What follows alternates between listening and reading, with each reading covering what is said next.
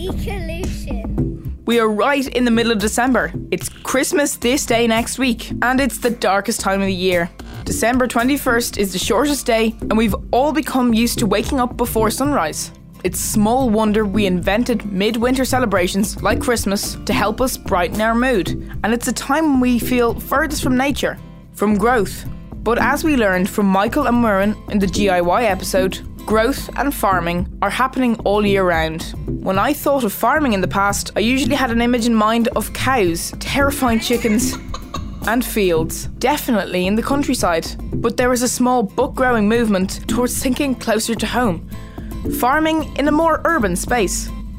Last week, we visited Belvedere College, a secondary school, where they've joined that movement. My name's Simon O'Donnell and I look after the urban farm here at Belvedere College. So this project started about 5 years ago in the school, and over the past 5 years it's been developing into a thriving urban farm. In the last year we've been working with 4 other schools to develop a wider network of urban farms in Dublin City, and today was the students and staff from those schools coming together to share ideas. So all 4 schools came to see the farm, meet the students and discuss the plans. The other schools are St. Lawrence and Tools, which is a primary school just off Sheriff Street, O'Connell's Secondary School behind Crow Park, Larkin Community College, which is just down the road here beside O'Connell Street, and St. Kevin's College from Crumlin. Obviously, the 3 of those schools are very close to us here at Belvedere, so it made sense to link in with them. And we have a former staff member who's now principal in St. Kevin's, so they had experience of the project. The project is funded by the Department of Education as part of their School Excellence Fund, which is targeted at DEIS schools, and all those schools are part of that programme. I think all the schools are hoping to benefit from each other in terms of the sharing of ideas between students and teachers, and that's what I suppose the School Excellence Fund aims to do, is to bring together networks of schools where you can get all kinds of expertise and experience and pool that in one setting, and hopefully out of that come even more ideas. But what is an aquaponic system? Joshua Lawless, a Belvedere student, led the discussion in one group. What do you have in the soil? Plants. Then what links the plants and the tank together? The pipes. So what do you need to use to get the water up? Gravity doesn't pump water up. You need to get the water above the tanks, and you need to get the water around. What would you use? So you have to have a pump, and that pump sucks water in and pushes it out at a certain amount of watts or gallons an hour, right? So that piping actually pumps the water up onto this, because the water has to go actually upwards if you have the trays on top of the tank, right? And then for there to be a joint circle, you have to get the water back down. So you can use gravity in this case, so you get water to come back down into this tank, right? So you have water coming up into this and back in. So what else do you have in the fish tank then? So you have a fish in the tank. So you have little worms, the wiggly worms or whatever, the fish food, right? So you give the fish the food. What does the fish produce then from that food they give it? But what do we all produce when we eat? Waste. What comes back out? Poo. Yeah, waste. So basically you feed the fish every few minutes, and then there's these tubes that suck their poo, and it acts as the soil for the plants so they can grow. That waste then, as you can physically see it at first, but then actually breaks down in the water to create nitrates and phosphates and chemicals in the water that if you were to just leave them in the water, it actually kill the fish because the parameters in the water change, then it turns to acidic. This pump sucks nutrients in as it breaks down in the water column and pumps up onto the plants. And the little root systems, what do? They take it out of the water, don't they? Which then in return cleans the water for the fish and keeps the fish healthy. So it's a closed circle. If you were to leave that and go away and come back, it'd still be alive because they all live off each other. It's sustainable. I think it's very interesting, and I think it's a good idea. Instead of getting soil, we can just use the fish for it. So that's aquaponics. Let's have a look. Ecolution! So we're going to head upstairs to where our farm is. I know in all of your schools you've got a new system in place. Some are working better than others. I know we have a school here where the fish are struggling a little bit, but that's the nature of the start of the process. If you're using the fish to grow your food, I think it's a good idea to put fresh water in every day so they won't die. My name is Marcus Bannerman. I'm from Larrier CBS. I feel really grateful of this because it was not really hurting the environment, taking loads of water out of the sea and all that, but using fish instead of water to feed and grow the plants. And when in my school, when I was doing the aquaponics, a few of the fish died. The tilapia. My name's Carson. A tilapia is a type of fish that lives in warm water. It just likes being around other fish and stuff. And then the rest of them died because they weren't probably getting looked after that much. And we need to look after them more. My name is Sean. One time Marcus went up to check on the fish with Carson, and then they came back down and told us that one of the fish was dead. The fish's body was just lying down in the tank. You take it out and then you eat it. So that's why we came up here, to learn more about them and what to do with them. And when we go upstairs, I might just get some of the students here from Belvedere to explain a little bit about their interest and what they've been involved with. We'll go in and we'll have a look around the farm just so you can see how everything works. And then we'll come back down here and you can see we're broken into different groups. The students guided the group up to the class next to the garden. The garden is a bright glasshouse filled with plants, noisy pumps, lights and huge tanks filled with very happy fish. The beds above the fish tanks were filled with growth. Micro salads like cress and other herbs. Tomatoes trailed overhead. Vibrant, thriving life, all inside the walls of a school. Brooklyn from Larkin Community College. I like it. You get to see fishes and learn about the natural habitat. Our principal, Mr. Usher, when they grow big, he said that he's going to eat them. So we see tilapia. That one there is it's a big fish that has spiky with fins on it. Oh, and then you have the catfish, where it has a sort of mustache which acts like the whiskers, so they can smell the food. When they digest when they're finished with it, they empty out the water and pour it over the plant to help it grow. My friend's dad is a fisher, and he tells him a lot about it, and then he tells me, so basically we share information. This is better because it has more room for all the tanks, so they don't have to go in different places. But back to the fish. They were huge and are clearly being looked after very well. But what do they eat? I could explain, but I think I'll leave that to a couple of the students who do the feeding. And you are? James McDonough. I first started in first year, but I was growing a lot of things at home. I grew potatoes. Well, my family, they always grew their own food, like my grandma mostly. I think it's good because if we were to, let's say, grow our own food locally, instead of getting stuff imported, and to reduce our carbon footprint. And when I got in here, I saw the science behind it, and I really liked it because I love science. And all the fish, about the mealworms, we reuse them. Well, we use them for feed. So we have beetles up on the top. They lay eggs. The eggs then go down to the bottom of the whole rack. Even if the thought of maggoty mealworms gives you the creeps, I think we should take a closer look at them and the beetles they become. Owen Regan, another Belvedere student, showed us the drawers where they grow them. Alright, so if you look here, these are the beetles. This is the last stage in the metamorphosis of the mealworm. When the mealworms are born, they start from an egg and they grow into these larvae here. Those are the actual mealworms themselves. Then once they are about 2 weeks old, they pupate into little pupae, and then about a week after that, they become these black beetles here. It's the larva stage that we feed to the fish, and basically what we have a relatively sophisticated system here, where we have all the beetles on top, and then you can't see, but underneath is a mesh. And once the beetles lay the eggs, they fall through that mesh and they go down to the second layer. So once the beetles start growing in here, their eggs will then go down to the lower level, and then we'll just see more and more. This system means that the most amount of mealworms will pupate and the most amount of eggs are laid. Once you get over the basic kind of, they're wriggly, they're gross, they're really easy to handle. When they hatch, we put half of them back up to the top, and then we put the other half, we freeze them.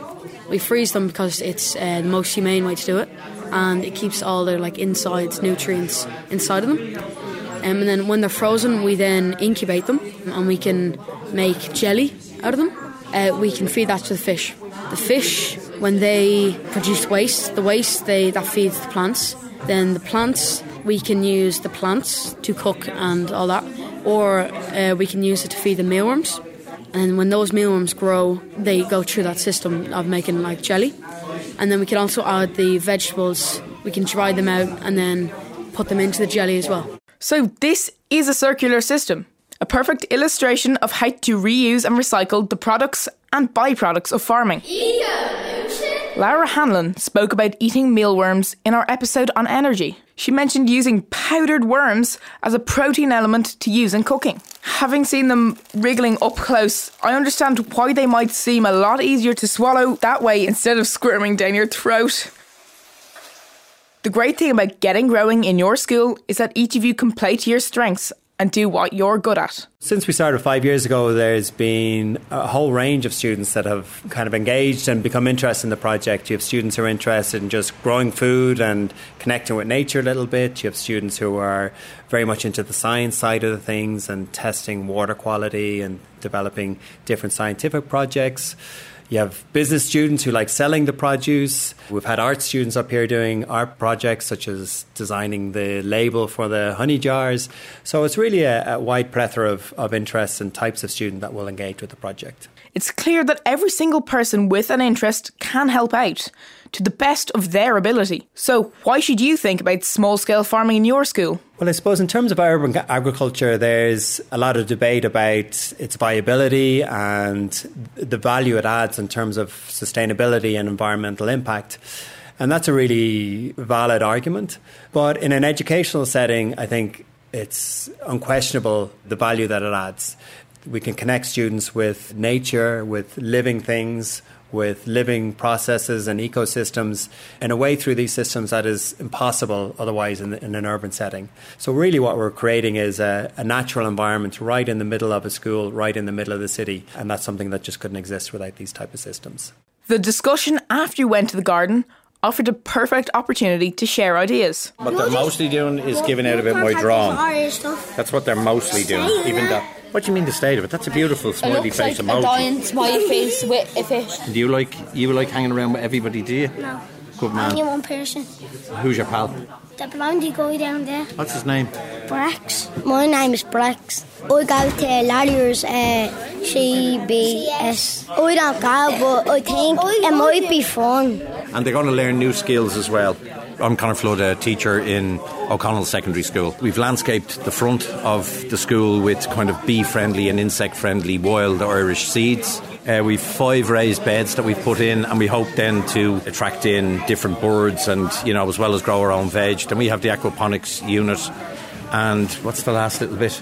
Oh, we've a reflective, a meditative area that we're building, and it's right in the centre of the school so the kids can see everything. How many fishes do you have? We've 10. About half of them are doing really well and grown. The rest look a little bit... Dead? No, not dead yet. Not dead yet. We're used to that. We're used to that. Toig, and I'm from O'Connell. The environment is started going so bad in these last couple of years that schools do need to be involved in more of this to help the environment, because we're the next generation. We're the ones that's going to be living in on this planet when all the other generation passes away. We had to do a question that says, why would you want a farm in the city? It might be better because there's loads of people. Besides the man that works here, he threw the worm into the fish tank, and the fish to keep them healthy, because if the fish wouldn't get food, they would nearly die. There was these animals and they were insects, and they turn into the worms that the fish eat. I'm Tina from Larkin. I feel like it's important because like it just helps with outdoor activities, and like you complain that most people are on their games, like children aren't playing outside enough. So this might help them like get in with the environment, and like it might give them like time out of school as well to be like, I can grow like herbs at home as well. I can grow it in school and stuff. I don't know, it helps just boost like what we think as a school towards being environmentally friendly and how we can help to contribute. Of course, this wasn't the first experience of gardening for some students, as we discovered. Like we asked around whether or not they'd ever grown anything. Not one of them. Except this young man here. Onions. What else? And that's all. No, remember you told me the sweet things. Strawberries. Strawberries. Yeah. Just them two. At home, I'm growing an orange plant, and we have like a little potato garden, and like it does produce potatoes and stuff. I feel like just having fresh food is really nice, and like knowing where your stuff comes from, and like not like knowing it hasn't been shipped from other countries, and like just know I can go and pick like a mint to eat or add it to like my dinner. It's like a really nice idea. But for many, gardening in their school might be the first step in understanding where their food comes from, and it might make it all the more appealing to eat. When it's the summer or any time of the day, we'll be growing kale, strawberries, carrots, all of those healthy stuff. You get to eat them. You put them off and then you can bring them for your food and all. You can put them into packages and you can bring them to the school later. Like we have these onions on top of our garden and we're just allowed to eat them. We're not just putting them into a bag, but when they're strawberries grow, we're definitely going to eat them. My name is Ashton. You get to grow stuff and then you at the end of June or January you get to eat the strawberries. Well, we have flowers in the yard, and any time when something's bad you can just smell the flowers because they're very nice, and you need vegetables to keep you strong and healthy. For fruit I would grow an apple and a vegetable carrot. If you don't eat vegetables and you won't be strong, you'll be just getting skinnier and weak. I'm Angela from Larkin. It's actually a good way to grow things and like herbs and plants like that, and maybe vegetables as well and fruits. For some people it's the only opportunity they have to see animals and plants like that. A lot of the students would live in apartments, so they don't actually have access to a garden or to have space to keep their own pets and things, so I think it's a great opportunity for them. Also, I see an awful lot of students will just stand and look at the fish because it's quite relaxing, it's quite therapeutic. They're even learning about the nitrogen cycle and sustainability just by asking questions and having a look at it. These schools will continue in their urban farming journey in the months and years to come. I look forward to visiting them to see where the experiment leads. But what's that sound? I think my bee senses are buzzing. Around the same time that we developed the aquaponics system, we also installed beehives on the roof of the school here at Belvedere. And I suppose that part of the project was the one that was just successful immediately and has been developing really well over the last 5 years. We've been working with an experienced beekeeper who manages quite a few of the hives. And in the height of the summer, we probably have in the region of about 500,000 bees on the roof of the school. So now we've just come out of the greenhouse and we're walking up to the roof above the greenhouse, and that's where we keep our beehives. You can probably hear the seagulls in the background. They're the greatest hazard, I think, in urban beekeeping are the seagulls that like to live on our rooftops. Particularly when we get into the spring and the nesting, the seagulls can get very territorial. So they're certainly not shy of swooping down and giving you a little knock on the head when you're going out to look after your bees. This is the observation hive in here. We're inside a shed here on the roof, and we have an observation hive where we can open the back of the hive, and there's a glass panel so we can see through to the colony of bees working away. Pretty much resting up for the winter now. They're clustered around the queen and they won't be out flying very much in this weather. So at the moment the population has probably dropped to between 5,000 and 10,000. This colony here looks quite weak at the moment, which means there's a relatively small number of bees in it. But in the summer then they'll increase to anything up to about 50,000 bees. Yeah, we do have a number of bee suits and a couple of hives here on the lower roof where we can bring students and we can open the hive and show them the inner workings. In Dublin 1, there's quite a distinctive flavour to the honey. The beekeeper we work with has hives in different parts of the city, in Dublin 4, I think in Dublin 15. And depending on where he has those hives, each honey has its own distinctive flavour. Dublin 1 honey seems to be a slightly citrusy, limey taste. The main forage for the bees in this area would be the lime trees that are located kind of on the sides of some of the main streets around here in Dublin 1. They'd also harvest from the parks and the gardens around, but the main forage would be those lime trees.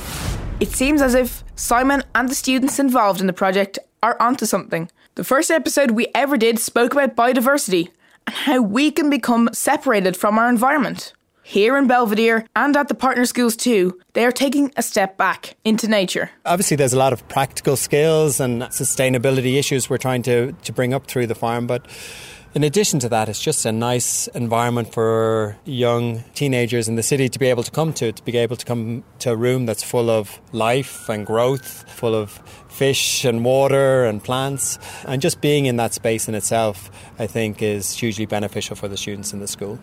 Thanks to Simon O'Donnell and all the students at Belvedere and the partner schools for having us along that very important day.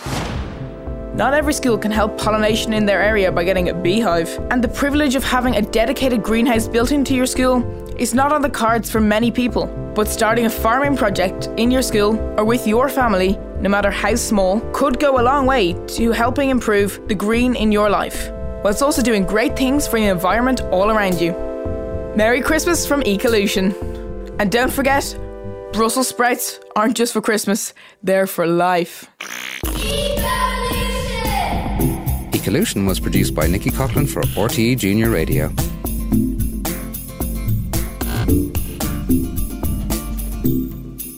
Most of the material recorded for this podcast was gathered on a bike.